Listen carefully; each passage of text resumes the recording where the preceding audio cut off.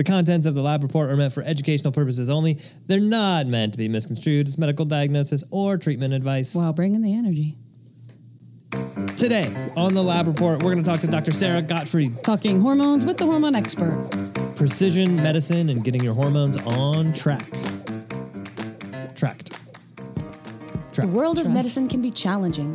Clinicians and patients are always looking for more options, more effective treatments, and in the end, more answers. Functional and integrative medicine focuses on addressing root causes of disease. Here at Genova Diagnostics, we've watched this field evolve and grow for over 35 years. We've not only adapted, we've led. Join us as we talk about functional medicine, laboratory testing, and optimizing health. Welcome to the Lab Report. In a similar vein, Bill Paxton and Bill Pullman. Oh, they even look alike. You have a 50-50 shot. I That's get it right. wrong every single It's like time. Dermot Mulrooney and Dylan McDermott. I have no idea who you're talking about. Oh my goodness. Hello. Hey, Michael Chapman, how are you today? I'm great. How are you, Patty Devers? Crushing it. Nice. How do you not know who these actors are? What do you mean? How do I not know? The two Bills look alike, and so does Dylan and Dermot. I don't know who you're referring to. You know, he's one of those character actors that was in things like Law and Order and Steel Magnolias. I don't watch TV. Well, he was in Twister. Oh God, here we go. I mean, Paxton or Pullman? No, it has to be Pullman. Yeah, that sounds right. Anyway, this is a podcast brought to you by Genova Diagnostics. It's called The Lab Report. It's where we talk about things like functional medicine, specialty lab testing, integrative therapeutics, and some other things when we feel like mixing it in there. And today, man, we have an exciting show. But before we talk about it, Patty, give the people the deets. Well, first of all, welcome, and thanks for returning. If you're not new, maybe go to iTunes or Spotify, hit the subscribe button, rate, review, download, share it with your friends. Family. Yeah, why Pets. not? Neighbors. Yeah, strangers. Anyone. And if you have additional feedback, you can send it to podcast@gdx.net. That's our email address. Well, and with that, I don't want to waste a ton of time. I know. I mean, we've already talked about Paxton or Pullman and clarified that we're wrong 99% of the time. So it's like that thing when you have a USB and you're trying to get the USB into the USB port, and there's one of two ways, and you have a 50-50 chance of getting it in there. Getting it wrong every time. Every single time. How is it upside down every time I've got to get lucky at some point. Or not. But, you know, people have tuned in not to hear about our confusion of actors, nor your USB port. Everyone has experienced this. No, I think everyone's here because we have Dr. Sara Gottfried on the show. And if you're in functional medicine or integrative medicine, precision medicine, she's the go-to expert on hormones.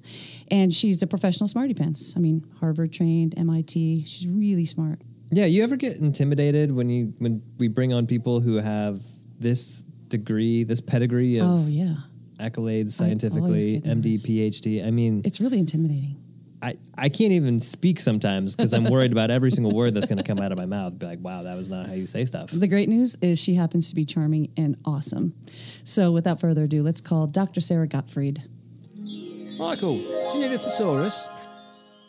So, Patty, today we have Dr. Sara Gottfried. I know, if you are not out. familiar, I know, right? So, Dr. Gottfried, MD, is a Harvard-educated physician, speaker, and author of several New York Times best-selling books, such as The Hormone Cure, The Hormone Reset Diet, Younger, and The Brain Body Diet. Her latest book, Women, Food, and Hormones, a 4-week plan to achieve hormone balance, lose weight, and feel like yourself again, is due for release later this year. After graduating as a physician scientist from Harvard Medical School and MIT, Dr. Gottfried completed her residency at the University of California at San Francisco, and she is board certified in obstetrics and gynecology and practices evidence-based, integrative, precision, and functional medicine. Dr. Gottfried is a clinical assistant professor in Department of Integrative Medicine and Nutritional Sciences at Thomas Jefferson University and director of precision medicine at the Marcus Institute of Integrative Health. And she has been featured in numerous national and international magazines and television programs, as we're well aware. Yeah. So with that, welcome, thank you Dr. for being Gottfried. here. Hey, I'm so happy to be with you. We're honored. And, you know, just to start out, although you're conventionally trained, your journey to root cause medicine is kind of similar to many that we hear. Can you touch a little bit on your life experiences that caused your mind shift toward that personalized lifestyle approach? Well, I feel like I've always been integrative because I grew up with a great-grandmother who really believed that nutrition was the most important lever when it comes to, you know, having a really full, rich, deeply lived experience on this planet. So I grew up with this woman who practiced yoga every day, who had a whole foods diet, and really taught me that, you don't find the answer to health in the bottom of a pill bottle. So that was my experience growing up. But it wasn't until I was conventionally trained, I was finished with residency, I was in my 30s, and I had my first kid, that I came up against mainstream medicine and kind of the lack of answers that I was able to find. So I had one kid at this point. This was when I was in my mid-30s. I had so much trouble losing weight after I had that baby. I had just this feeling of so much stress, and just like I was aging faster than felt normal for being in my 30s. So that's when I went to my lovely mainstream primary care doctor and said, listen, I've got all of these problems. I'm stressed. I have a hard time winding down at night. I have a hard time enjoying my husband the way that I want to enjoy him. And I don't know, I want something more. And I remember being offered an antidepressant and also a birth control pill. And that's really what got me to turn and to say, listen, this is a way that mainstream medicine really fails us. That was one example of a way that women are failed. Men are failed too. And that got me to say, this is not the way I want to practice. I need to bring in root cause medicine. I need to be looking at a much deeper phenotype in terms of what my patients are experiencing. Great. We're glad you did. Yeah, absolutely. Well, and as sort of a precision medicine, functional medicine key opinion leader with a Harvard background, what's been your experience in trying to bring kind of where you're at from precision medicine and these concepts to more of the conventional space? Yeah, frankly, it hasn't been that great. I think I think language matters a lot. And what I've found is that precision medicine is a way of describing this way of working that mainstream physicians are more open to. So I'm happy about that. I'm really happy about that because, this idea of doing multi-omic assessment of a patient where we're looking at the genome, we're looking at the microbiome, we're looking at the metabolome, we're looking at the exposome, and then trying to utilize all of those different threads of data to come up with an individualized protocol for a patient. I think that resonates with most mainstream physicians. When I call it functional medicine, that tends to be viewed in a more, at least within academic circles, as a little more fringe. The objection is always, show me the evidence. Where's the evidence that this gives you better outcomes than, conventional care? And our outcomes in functional medicine are more limited. They're more limited in precision medicine too, but at least the oncology colleagues that we have kind of pushed precision medicine forward. And we had President Obama form the Precision Medicine Initiative in 2015. So I think in some ways, precision medicine has been a way to talk about this work, which is really, how do we understand health in a much deeper way and not just the absence of disease. I love it. And I just really appreciate your bringing this to places like Thomas Jefferson University and just bringing this into the mainstream conventional universities, which is great. But based on all your amazing work, it's clear you're our go-to expert in our field as it relates to women's health and balancing women's hormones. And your upcoming book entitled Women, Food, and Hormones addresses the unique challenges that women face trying to lose weight due to those hormonal imbalances. Can you talk to us a little bit about the influence of diet on hormonal balance and what are some strategies we can try there? Well, diet, I think, is one of the most important levers that we have when it comes to metabolism. And I'm defining metabolism here maybe a little broader than most people might think of it. I think of metabolism as this aggregate of all of the biochemical processes in the body, most of which are related to energy. So when it comes to metabolism, I think food really creates the backbone of the hormones that you make. So whether you're talking about insulin or, some of these sex hormones that can become out of whack for many women, things like cortisol, estrogen, testosterone, growth hormone. What we know is that food is really essential to get those cofactors that we need to get, we need plenty of healthy fat, because that's how the sex hormone pathway works, right? It's converted from cholesterol to pregnenolone to the sex hormones.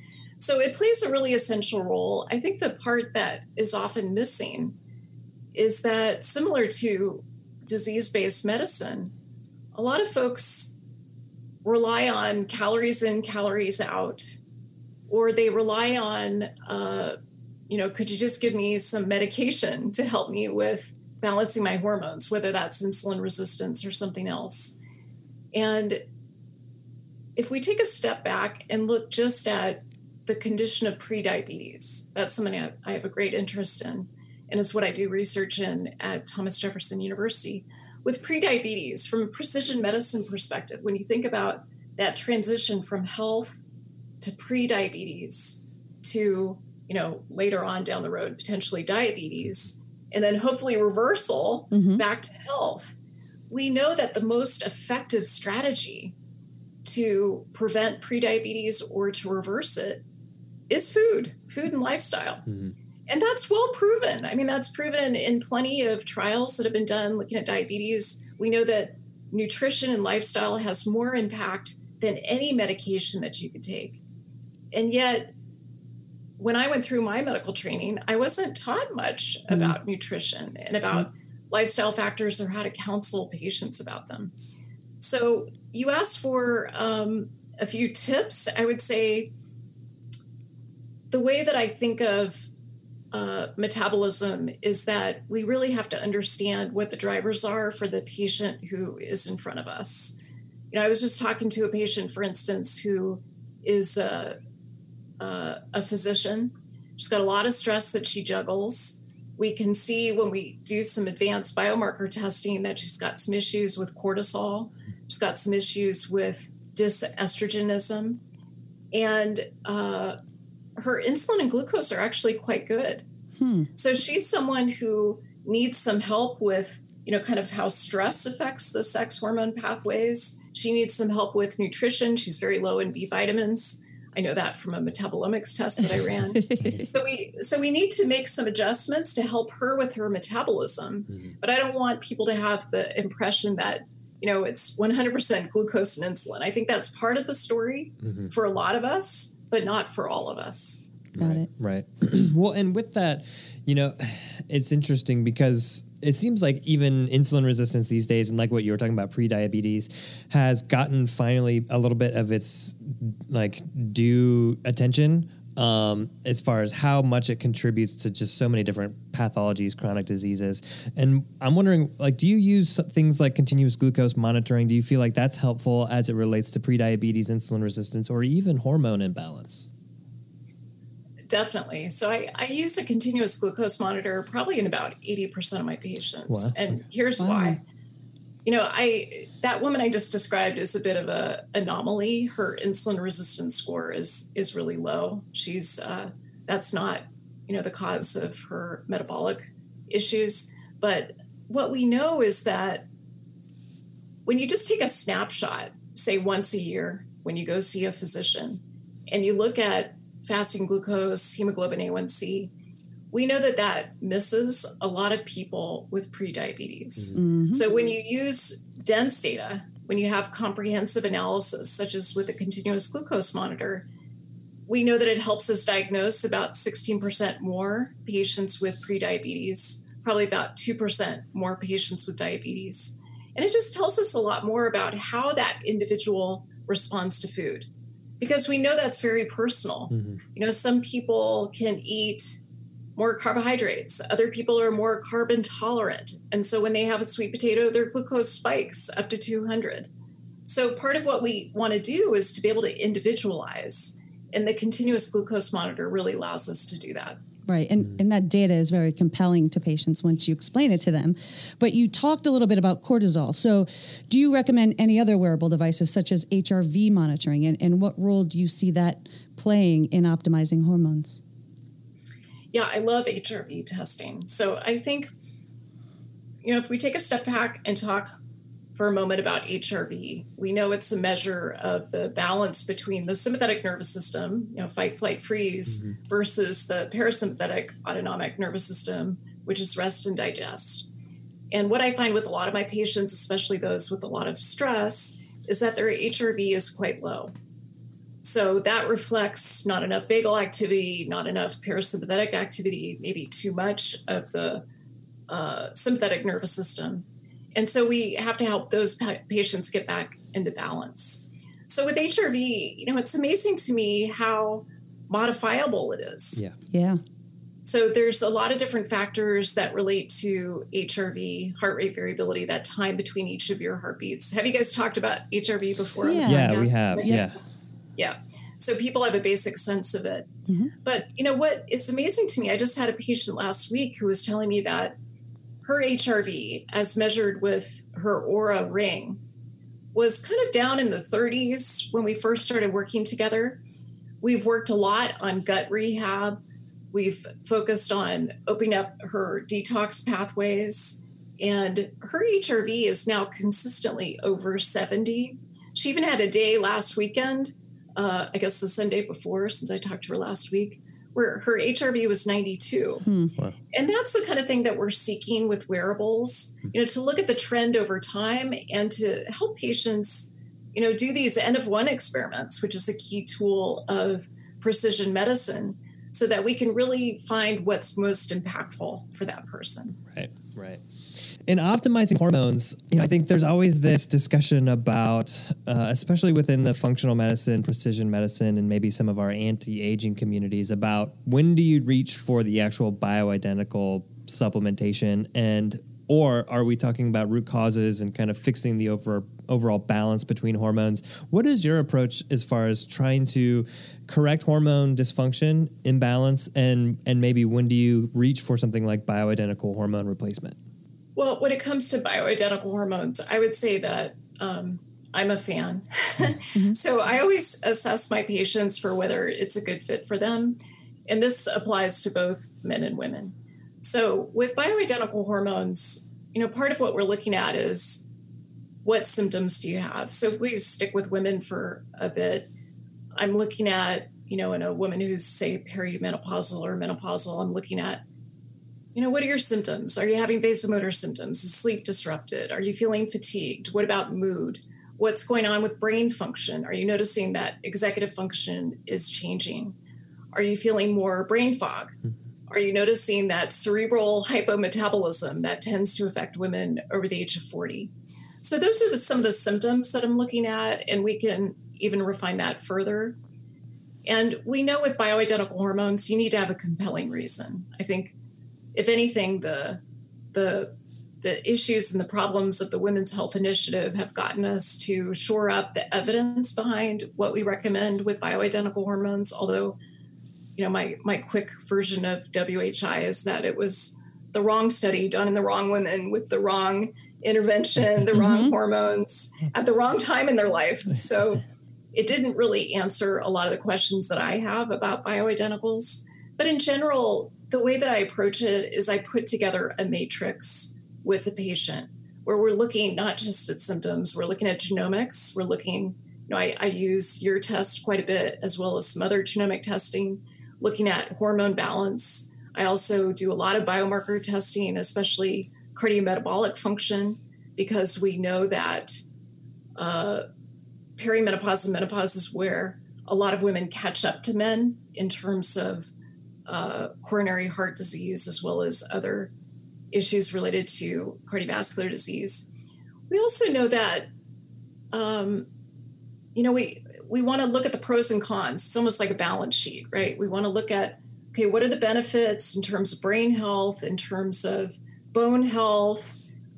We also know that even from the Women's Health Initiative, that women had less progression to diabetes when they were treated, even with the devil we know, the conjugated equine estrogen, the medroxyprogesterone acetate. Right. And then there's the risks, of course, that we have to look at, such as breast cancer risk, stroke, blood clots. And so many of those things we can assess by looking at genomics together with biomarkers. So that's how I approach it. In general, I'm a fan, and I am looking for compelling reasons not to give it in someone who feels really motivated to go on hormone therapy. Right. How often do the imbalances correct themselves when you're looking at other root causes, things like stress, for example? How often does that happen? How often can you fix like wayward cortisol? or other hormones by fixing cortisol? Yeah, that's a good question. So cortisol has its hands in a lot of other hormones, as you know, from the sex hormone pathway. And we know, for instance, that, my personal problem when I was in my 30s was high cortisol. So I was someone who just made a ton of it, and I still have that vulnerability. And it affects insulin, it affects thyroid function. Right. It can reduce testosterone. Yeah. So by fixing cortisol, how often do you see patients' symptoms get better and their imbalances improve just based on that? Well, it's rare that we're just doing cortisol in isolation. Often we're doing, multiple things at once. But I would say in the pure cases where, I have someone who's got, say, low progesterone, or there's some sex hormones that are low and we're working on cortisol, I do see an effect. I think that can be beneficial. But I would say that's the minority of my patients. In most of my patients, we're working on cortisol and kind of getting it to that Goldilocks position alongside some other strategies that we're doing to balance hormones. Got it. And even with that, the role of the microbiome in hormonal balance isn't always intuitive to many people. Can you speak to why a healthy microbiome might be important? Yeah, the microbiome is essential. I think that's something that we've really learned in the past 10 to 15 years, and we're continuing to learn a lot more about it. We're still in the early days of really understanding the full impact, but I think what we understand is that when you look at the microbiome, the set of DNA that belongs to the microbes that we carry around in our gut, there's a subset of the microbiome called the estrobolome. And those are the microbes in their DNA that contribute to estrogen balance. Mm-hmm. So what I find is that the microbiome is an essential part of the control system for hormones. And here I'm going to totally geek out with you. I'm going to sound like a bioengineer because I am one. Yay. And what we know is that, it's not that we want to measure all hormones and then like top off each one at a time. We want to be thinking about, how do these work together? What is, as you're asking about, what are some of these interdependent relationships that exist between these hormones so that we can go as upstream as possible to try to balance hormones? And so the control system, at least the way I think of it right now, is the HPA-TGG. So that's the hypothalamic pituitary adrenal thyroid gonadal gut axis, right? Yay. So I love all that. of those are too many things for an axis. It's a very long-winded axis, but it captures, these different factors that we want to be considering. Yeah. And the gut, of course, one of the most important modulators for the gut is food. Mm. Stress is also an important modulator in terms of increasing intestinal permeability and also a direct effect on dysbiosis. So yes, I would say the gut is an essential part of the control system for your hormones. Yeah, I love that description of it too. And I think so many times that, even something like a marker that we have on a stool test, beta-glucuronidase, which is involved in like what you're talking about, the estrobolome and detoxification of estrogen. We think of it kind of in this one-sided way where we're like, it's bad when it's high because you might be recycling too much estrogen. And then people always ask the question too, well, is there a problem when it's low? And I'm like, honestly, I think it makes sense that we have these mechanisms for a reason. Beta-glucuronidase, like there's things that there's a certain amount that we probably naturally in a healthy environment recycle. And that also relates to vitamin D and our other fat-soluble hormones too. So, we have to think of it in this sort of contextual balance. So I love that. Yeah, totally agree with that. Another thing too that I wonder I think there's a lot of question marks around dosages, and it's just back to kind of the bioidentical hormone replacement, what do you use as one of your main leverage points around deciding about dose? And we don't have to get into like specific milligrams type thing, but I'm just wondering, like, what are you commonly using as your leverage point? Yeah, that's a great question. So for me, it depends on menopausal age. Mm-hmm. So if I have a woman, for instance, who's in perimenopause, who's got mood issues, and she really noticed the onset of depression or even anxiety symptoms that were associated with changes in the menstrual cycle, which is the definition of perimenopause, in that woman, I'm more likely to prescribe an estradiol patch, typically at higher doses than our standard. So I'll start at, 0.0375 milligrams, but I'll be quick to increase the dose of estradiol up to 0.05, 0.075, even 0.1, because that's what's been shown in randomized trials to be beneficial for mood. So that's one factor. We know that when it comes to mood, once a woman is in menopause, the effect of estradiol, at least in the literature, is less profound. So it seems to be the perimenopausal women who really benefit from that. So it depends in some ways, Michael, what your outcome is that you're after. Mm-hmm. If I have a woman who's looking to increase bone density, as an example, even though estradiol is not approved for the prevention or treatment of osteoporosis, we know that really low doses, even a quarter dose, is associated with improved bone density at both the hip and the spine. So I'll tend to go lower dose in those folks. Mm-hmm. I often use hormones for their immunomodulatory effects. And in that situation, I like to go more with the lower doses. But in general, I would say, kind of a light hand where I like to start low and gradually increase using an N of 1 framework. Mm-hmm. And depending on what the outcomes are that we're seeking. Got it. Can I piggyback on that point of it with supplementation? I mean, you talked a little bit about the WHI, and I think we share your problems with it, the who, the when, and the what. As it relates to prescribing bioidentical supplements, do you have an age limit where you won't go any further, or where you stop, or is it just perimenopausal and menopausal? Do you have an age where you stop? Yeah, another good question that I think has not really been answered by the literature yet. So, the latest guidelines are that we are careful about initiating hormone therapy, that we do it within 10 years of menopause, or, the cutoff is somewhere around age 60 to 65. There's a little bit of a gray area there in terms of the guidelines from, say, the North American Medical Association. No, North American Menopause Society, sorry, NAMS. So what we know is that with women who are, at least from the observational studies, we know that women can continue hormone therapy without significant risk.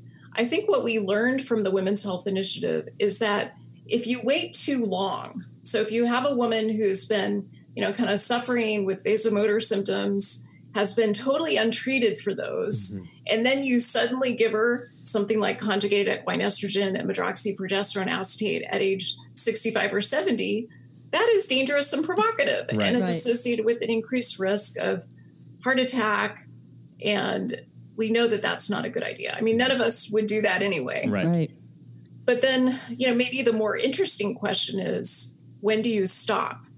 And we don't really have a clear answer to that. And so the way I handle it clinically is the way that we handle it whenever you don't have a really clear answer from the literature. And that is, I have an ongoing discussion with my patients where we go through, okay, here's the latest evidence that we have in terms of the outcomes that we're interested in.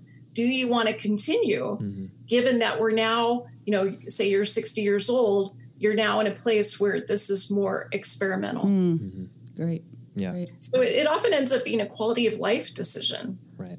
And that's important too, in terms of deciding whether to continue. I have some patients who are 65, 70 who say, you know what, I'm having the best sex life that I've ever had with my husband.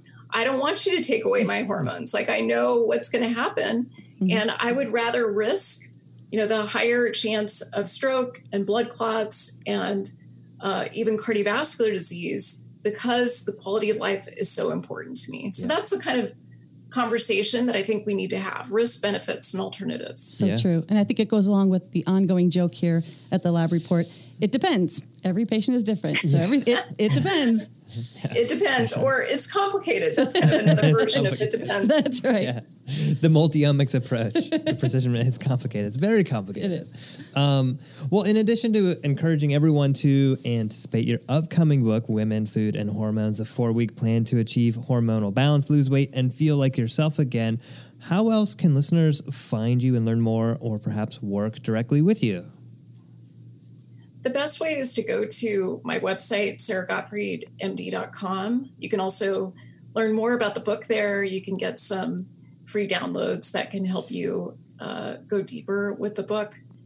In terms of my medical practice, I've got a long wait list, but I do still see executives and professional athletes as well as normal folks. And that's through Thomas Jefferson University. You can just Google the Marcus Institute of Integrative Health. That's the best way to reach out to those folks. Got it. Well, Dr. Gottfried, we can't thank you enough. We've waited a long time to have you on, and we're honored. But before I let you go, we do have one last question that I'm going to kick to Michael Chapman. Yeah, we have a ridiculous, silly question called the fireball question that we ask everyone. It's different. It's meant to make you uncomfortable, but it's not really. Do you have a favorite wild animal? Okay, that is fun. So I would say coyotes. I live in an area in California where coyotes kind of have the upper hand. You know, when we walk our little Labradoodle in the meadow near our house, I'm always thinking about coyotes. And it reminds me a bit of growing up in Alaska, where humans do not have the upper hand. Right. So I love the humility of wild animals, especially coyotes. I love that. Perfect answer. And again, we can't thank you enough. We're going to encourage the audience to go check out all of your books and your upcoming book when it releases sometime later this year. I think September is when it comes out, Dr. Gottfried? September 21st. Great. Well, congratulations on that. And again, we can't thank you enough for your time. My pleasure. Thanks, Patty. Thanks, Michael. Not a lot of coyote fans out there. They get a bad rap, I think. They certainly do. I mean, partly because they're eating our pets all the time. That's right. Just don't keep your pets outside. But I will say, I loved talking to Dr. Gottfried. I really appreciate her because in functional medicine, bioidentical hormone replacement therapy is nebulous and not understood and overused at times. And so I love her approach. Yeah, and I like the fact that it's hard to even get somebody to really talk about the science behind bioidentical hormone replacement therapy because there's like all these different camps out there. So the fact that that's right. She has done a lot of the research around this makes me feel very confident, very comfortable in the applications that she's talking about. So it's super informative. I'd like to have her back on and talk more about it, honestly. Yeah, me too. I wonder if she's free tomorrow. We need a new fireball. Ooh, yeah. Next time on the Lab Report, Heber Cannon. You might have heard of the Buttery Bros. I'm familiar. I follow all things related to butter.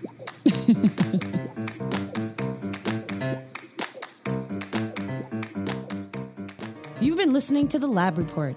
If you like what you hear, please subscribe to our podcast, rate us, and leave us a review. To learn more about Genova Diagnostics, visit our website at gdx.net. There you'll find information on specific testing, educational resources, and how to connect with our show. Call us at 1-800-522-4762 or email us at podcast@gdx.net. Another one. Just to be clear, Bill Paxton was in Twister and Bill Pullman was in Independence Day. Do you have a way to remember this? Because I don't. Okay. Maybe something with the X and a Twister. I don't know, but don't even get me started on my other problem with Keira Knightley and Natalie Portman. They just look so much alike, which prompts the question, do you have a doppelganger? Someone that looks like you? I have been told that I do have one. Like just a normal, everyday person or like a famous person? No, it was actually someone who played guitar. It was kind of a weird thing. I don't know who, but yeah. Somebody sent me this picture. I was like, that's me. like my promo. Whoa. That I never had.